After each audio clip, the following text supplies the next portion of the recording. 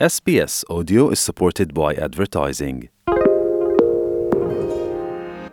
Welcome to SBS News in Easy English. I'm Greg Dyatt. A South Korean company has been chosen to build fighting vehicles for the Australian Army. The 129 Redback vehicles will be built in the Victorian city of Geelong by Hanwha Australia at a cost of up to $7 billion. The Minister for Defence Industry, Pat Conroy, expects the first vehicles to be delivered in early 2027. These state-of-the-art armoured vehicles will come with the latest generation armour, cannon and missiles, providing the protection, mobility and firepower needed by soldiers in close combat. A man has been shot dead in Sydney's southwest after a confrontation with two men. It's the fifth shooting in the area this week and has raised fears the city's gang wars are escalating.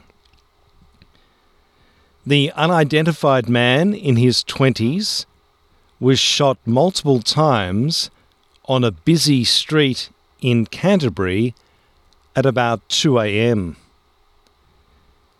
New South Wales police say the shootings are linked to organised crime networks that are feuding over Sydney's illicit drug trade. New figures have confirmed rents are growing at their fastest pace in decades. Analysis from the property data firm CoreLogic shows rent values have increased across more than 90% of Australian markets over the past 12 months. Anthony Albanese says he had a fantastic first visit to New Zealand as Prime Minister. He ended his trip to the capital Wellington with a visit to the National War Memorial and a short walk with Prime Minister Chris Hipkins. He says the relationship between the two countries is growing even stronger. And together we're stronger than as just single nations. And together working with each other in the Pacific region as well is really important. Wildfires have killed 2 people in central Greece and forced more evacuations. The fire brigade says more than 60 wildfires have broken out across the country in the space of 24 hours.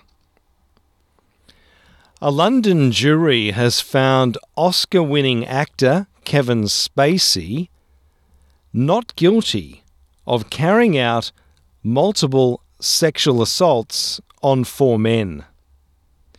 He faced 9 charges, which he was accused of committing between 2004 and 2013, at a time when he was working at London's Old Vic Theatre. Irish singer-songwriter Sinead O'Connor has died at the age of 56. The outspoken, shaven-head performer changed the image of women in music in the early 1990s with songs including Nothing Compares to You. The singer had battled with mental health problems for a number of years. I'm Greg Dyatt, and that's SBS News in Easy English.